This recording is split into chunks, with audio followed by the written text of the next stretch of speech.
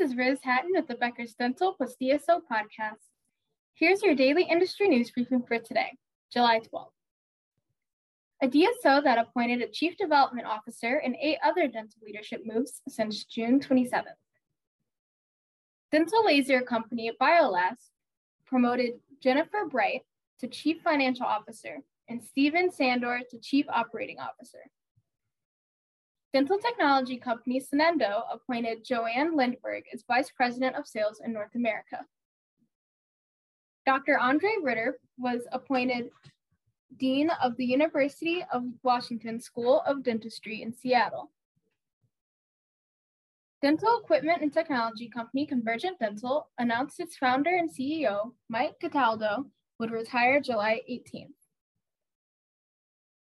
Woodbridge, Virginia-based DSO Lightwave Dental selected Chris Susha as its Chief Development Officer.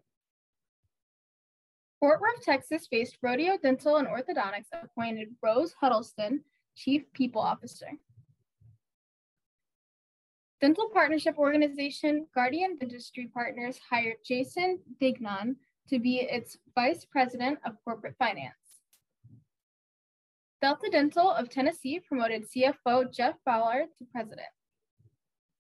If you would like the latest dental and healthcare industry news delivered to your inbox every afternoon, subscribe to the Becker's Dental plus DSO Review e-newsletter through our website at www.beckersdental.com.